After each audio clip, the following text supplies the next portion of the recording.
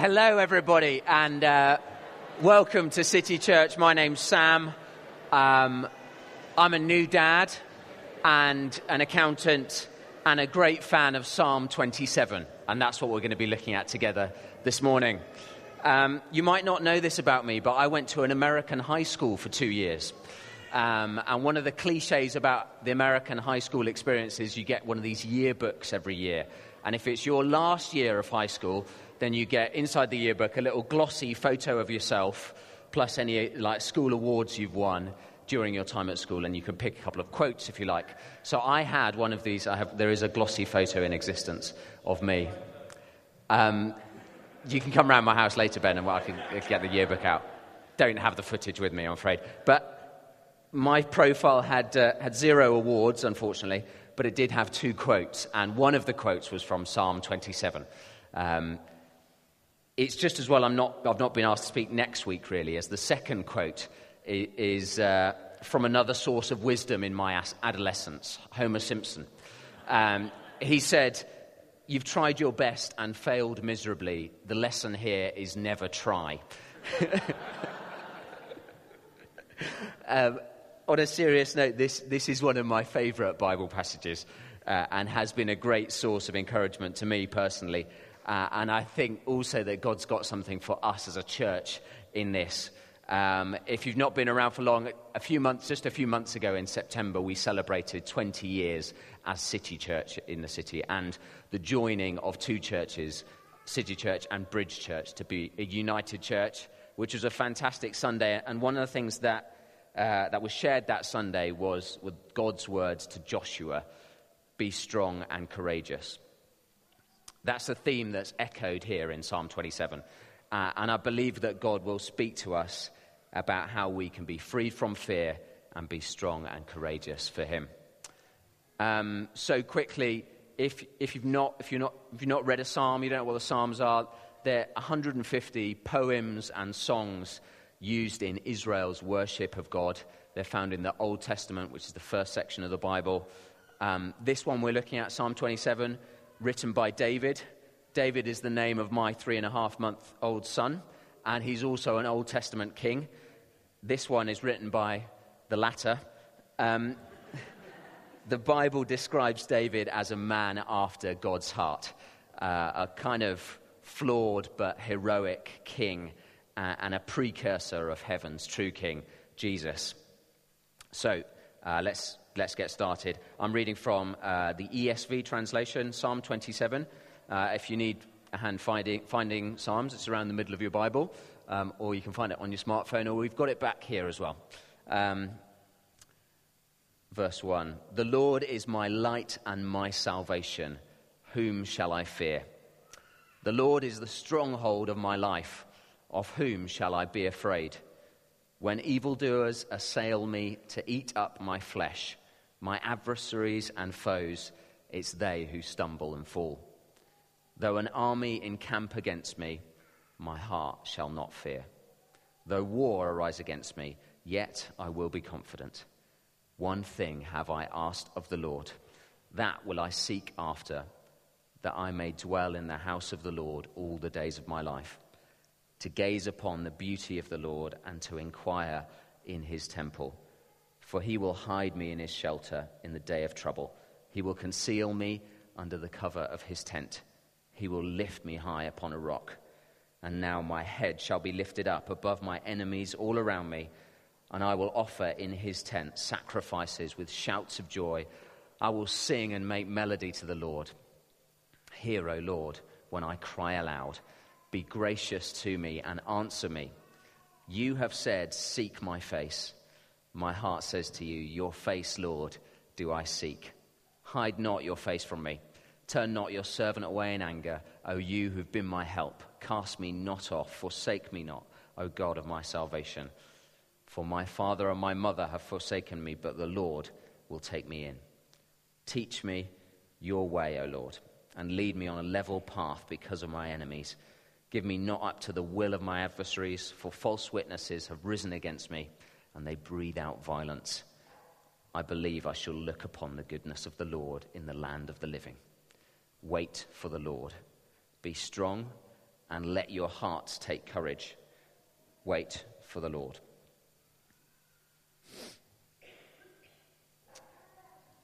When we look at Psalm 27, I think we see a picture of what it looks like to dwell with God. I want to understand this. This morning, we're going to look at this in 3 steps. Firstly, an invitation from God to David. Secondly, David's response to that invitation and the effects that response has. And then thirdly, what this interaction tells us about how we might respond to the invitation we have in Jesus. So first, an invitation. Like a good cheese, I'd like to start at the middle of Psalm 27. Kind of unconventional, I suppose. But in verse 8, we see an invitation directed towards David.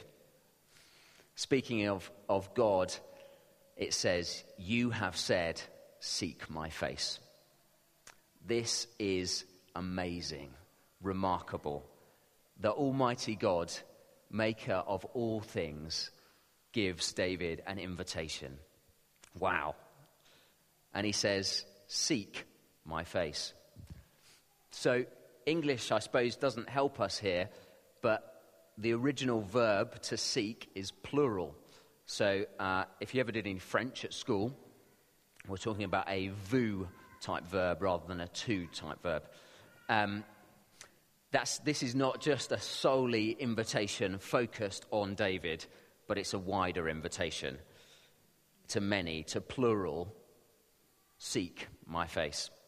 And what is it then that the hearers of this invitation are to seek? God's face. What does that mean? It's kind of one of those unusual religious type expressions, I suppose. I mean, what would you think if a friend said to you, seek my face? It doesn't happen much, I suppose. Like, if you wanted some practical help, you might say, yeah, can you give me a hand? Or you wanted some advice, you might say, I'd really value your thoughts on this. But to seek someone's face, I suppose, to me, it speaks of a direct connection and closeness with almost no other motive, just for that connection, relationship and intimacy. It's like, I want to spend time with you and to get to know you. The invitation that David received, and I think it's the same for us too, is to seek God, not for his hand, not for his blessing, not for what he might do for us primarily, but much richer, to seek his company, to get to know him, to seek his face. So, we have an invitation to seek God's face. How does David respond? David's response in verse 8 again is a resounding yes. My heart says to you, your face, Lord, do I seek. If the invitation was corporate or plural, for David the response is personal. My heart says. And what difference does, if that is David's yes to God, what difference does that yes make to David's life? I'm going to pick out 4 effects, I suppose, in David's life that we can see from Psalm 27. There we go. Firstly, a new priority. If we rewind slightly in the psalm, in verse 4, David goes into some more detail on what it looks like for him to seek the Lord's face. He says, "One thing have I asked of the Lord, that will I seek after, that I may dwell in the house of the Lord all the days of my life, to gaze upon the beauty of the Lord and to inquire or to meditate in his temple." David's response is like single-hearted, laser-focused yes. Seeking the Lord's face becomes his one thing. This is a real provocation for me, and I guess perhaps for us. We live in an age of distraction, of multitasking and split screens, where this kind of one thing mentality is hard to maintain. I've got some statistics for you. I said I was an accountant, so I like numbers. A report into mobile gaming in February 2016 found that consumers spent 1.15 billion hours a month playing mobile games every month.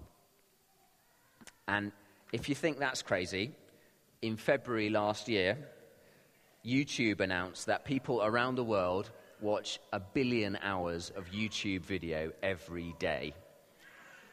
That's the equivalent of over 100,000 years worth of YouTube videos every day. Isn't that amazing? Wow. What a world we live in. And, some of you are looking at your, I suppose are probably your Bibles on your phones. Maybe you're contributing to the hours as right now. I guess, I don't have anything against mobile games or YouTube. And it may be these are not diversions for you, or maybe they are, but I suppose we all face obstacles to staying focused. Much of David's life is recorded in the Bible, and we see that in his life there are times that he got distracted and sidetracked from that one thing response. But nevertheless, let's let David's one thing response be a provocation to us. So, new priority. The second effect, I'm going to say, to David's yes to God is new faith. Again, if you've got Psalm 27 open, we see a really fascinating interplay between doubt and faith in verses 9 and 10, and then again in 12 and 13. In verse 9, verse 9, David speaks to God. He says, "Hide not your face from me. Turn not your servant away in anger. Cast me not off. Forsake me not. Don't leave me." This feels like the voice of desperation and of doubt. I don't know if you sometimes feel that sometimes. Like, where are you, God? Are you going to show up for me in this scenario? Don't leave me. But what comes next? The very next verse, faith and certainty. He says, "For my father and my mother have forsaken me. They've left me. But the Lord will take me in." That phrase, "take me in," it sounds like what you might do for like an old friend who needed a sofa to sleep on.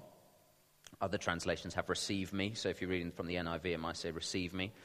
The original language is a form of the word "to gather," and it has the sense of like a parent lovingly picking up a child. In Isaiah, the same word is used for God, and it says, "He will tend his flock like a shepherd, and he will gather the lambs in his arms." One of my favorite things about being a dad is picking David up. Like he's 3.5 months old now, and he does sleep a bit during the day. And when he's asleep, I just can't wait for him to wake up. I just go and pick him up and hold him. And through the eyes of faith, that's what David sees about God. God's like, I just want to hold you close. I want to gather you up.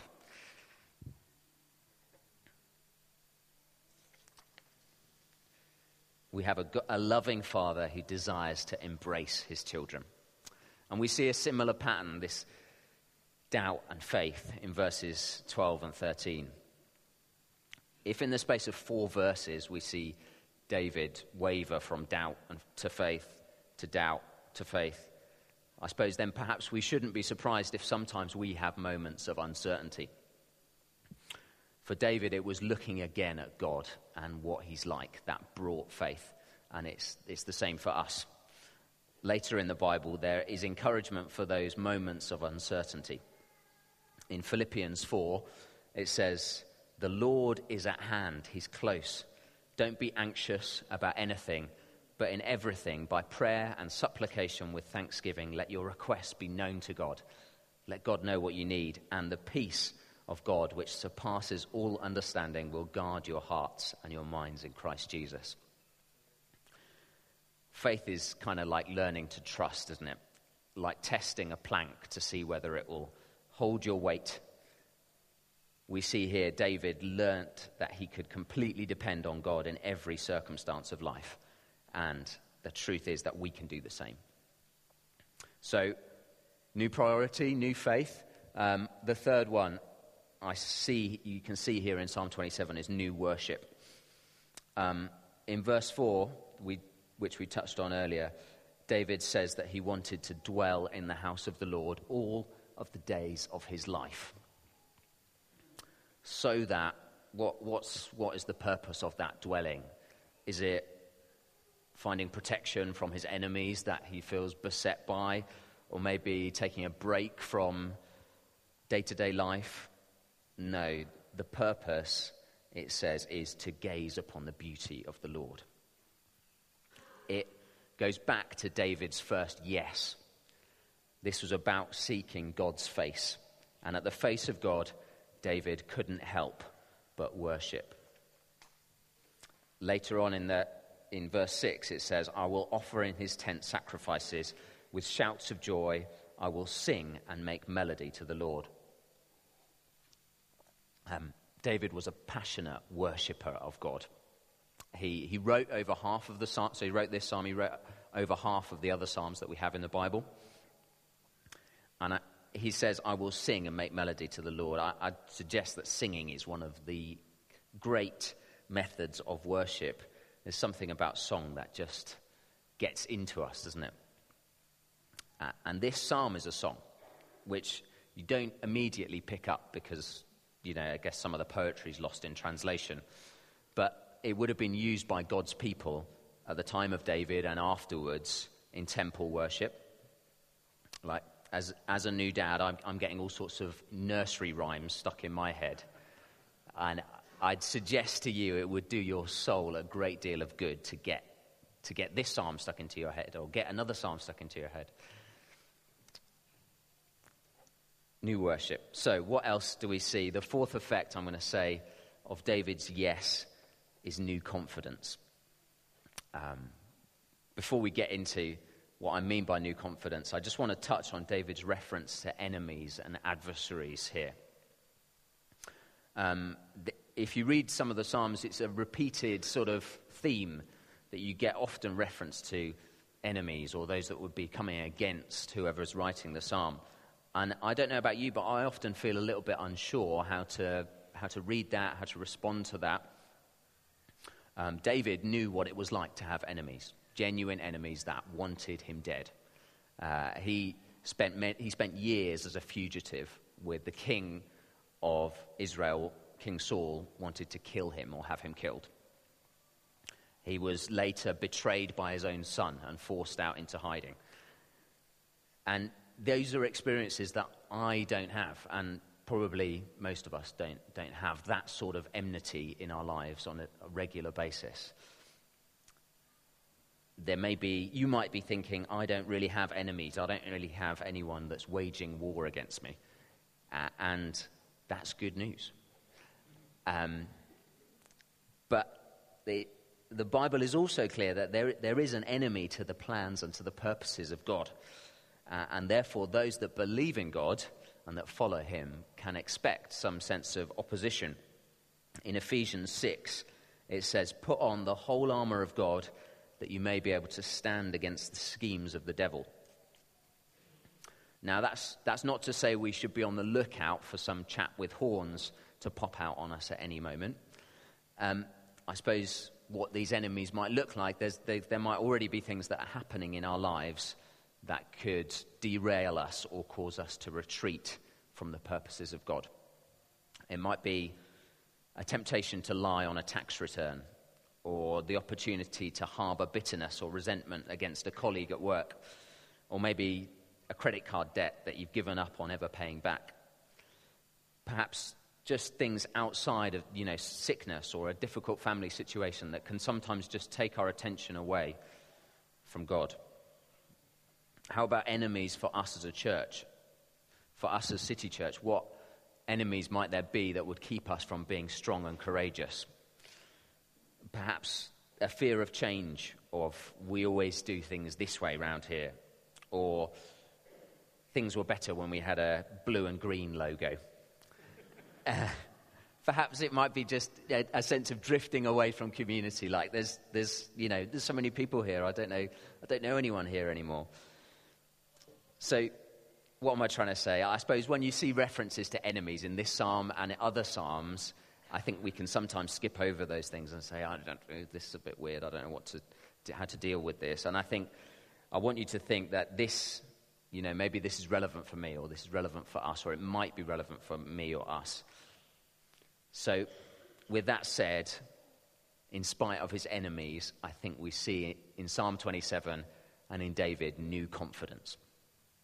So in verse 1, which is just fantastic, isn't it? He says, "The Lord is my light and my salvation. Whom shall I fear? The Lord is the stronghold or refuge of my life. Of whom shall I be afraid?" Against fear, David deploys logic. Who shall I fear? Okay, so God is my light, so I'm not going to fear darkness. God is my salvation, then I'm not going to fear condemnation. God is my stronghold, my refuge. Well, there's no need to fear danger or loneliness or these enemies that beset me. There's a pattern of logic here that we can follow. Later in the Bible, in Romans, which is a letter to a church written by a chap called Paul, Paul says, if God is for us, who can be against us? It's that similar sense of logic. And, well, didn't God give up his most precious son for us? Well, then, is he going to hold back from helping us now? We probably all know the story of David and Goliath. We have a giant Goliath, a hero of an enemy nation to Israel. And after 40 days of taunting the Israelite army, David turns up, not as a soldier. He's got a Deliveroo backpack on his back, and he's here to just give some food to his brothers who are in the army. The army is in a state of terror, and they're petrified. Look at the size of Goliath. And David comes in with a different perspective. He says, "Who is this uncircumcised Philistine that he should defy the armies of the living God?" It's that same approach. If God is for us, then who's on the other side of that? Who's against us? Because it doesn't matter if God's on our side. Fear, I think we can see, is often undone by that sort of logic. In verse 3, so an element of this new confidence, logic. I think another element we see in verse 3, David says, "Though an army encamp against me, my heart shall not fear. Though war arise against me, yet I will be confident." You read that quickly, and he's just said the same thing twice, basically. But look closely, and there's an important difference. David is pointing to freedom from both anticipated danger and in the throes of the fight. Freedom from fear in both anticipated and right in the battle. There's a difference from an army that might be encamped against you, around you, or besieging a group of people, and then war actually taking place. I think on the fear stakes, the besieging is probably more scary. Enemies that are just on your horizon and surrounding you and cutting off your resources, meaning that you can't move, you don't have freedom. And in both events, David is not going to fear. So this new confidence is both against anticipated, expected danger and actual peril. In verse 14, we see something else. This is right at the end, and it's sort of the conclusion. Wait for the Lord. Be strong and let your heart take courage. Wait for the Lord. I'll come back to wait for the Lord in a moment. But I think it's really interesting here that you see both an active instruction to be strong and then like a passive or receptive instruction to allow your heart to take courage.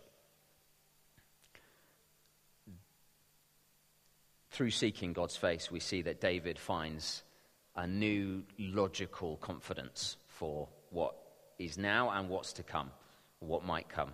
And it's the same for us. If we seek God, I think we can find a logical confidence based in who God is and what he's like and what he's done for us. And that confidence covers what's happening now and in the future. And our response to it is both a be strong now, walk in that confidence, and allow your heart to take courage. Just look to God and ask him for that bravery and that confidence. So David had an invitation from God to seek my face. In this psalm, I think we see his response, which is a yes, in caps. I will seek your face. And from that ongoing personal yes, we see new priority, new faith, new worship, and new confidence. I said earlier that this invitation and response we see here in Psalm 27 is instructive for how we might respond to the invitation we have received in Jesus. And in Jesus, we have a better invitation still than that David has here. God said to David, "Seek my face." Whereas in Jesus, he says, "I have come to seek and to save the lost." That's Jesus saying he's now on the lookout. He's seeking us. David sought to dwell in the house of the Lord, whereas now, through Jesus and his Holy Spirit, we, the church, are being built together into a dwelling place for God by the Spirit. That God is now living with us by his Holy Spirit. Not only that, but David sought that dwelling all the days of his life. Whereas now, through trust in Jesus, we have the promise of an eternal heavenly dwelling at home with the Lord. Our hope is not bound by all the days of our lives, but that actually we will live with God for all eternity through trust in Jesus. What an invitation.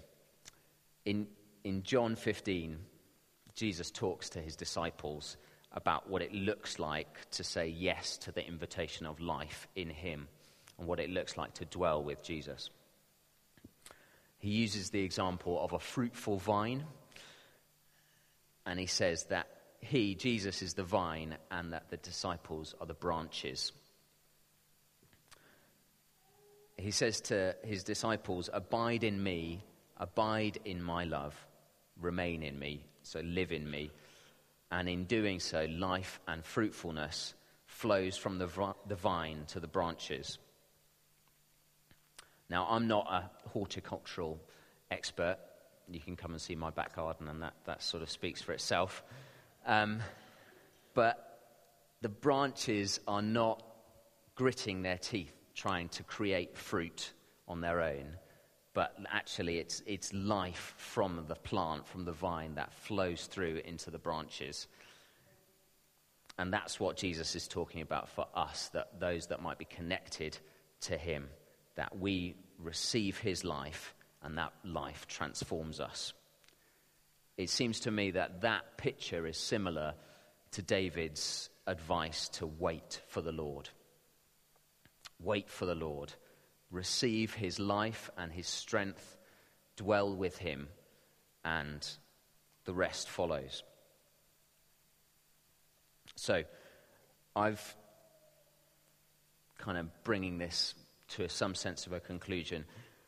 I've talked about God's invitation, his instruction, really, I guess, to David to seek his face. In Jesus, we have an even better invitation. What have you done with that invitation? How do you respond? I accepted God's invitation through Jesus as a child. When I was 5 or 6, I ran away from him as a teenager, and I was wonderfully found afresh by him on Easter Sunday 2005 when I was 22. I can safely say that was the best decision I've ever made. What's your response to Jesus? You might be here thinking, I'm not sure who Jesus is, let alone what he might be inviting me to, or what my response might be to that invitation? Well, my advice would be to seek him. You may find, like I did, that he's looking for you. This psalm shows us what it looks like to dwell with God. But it's not just meant to be a picture that we observe.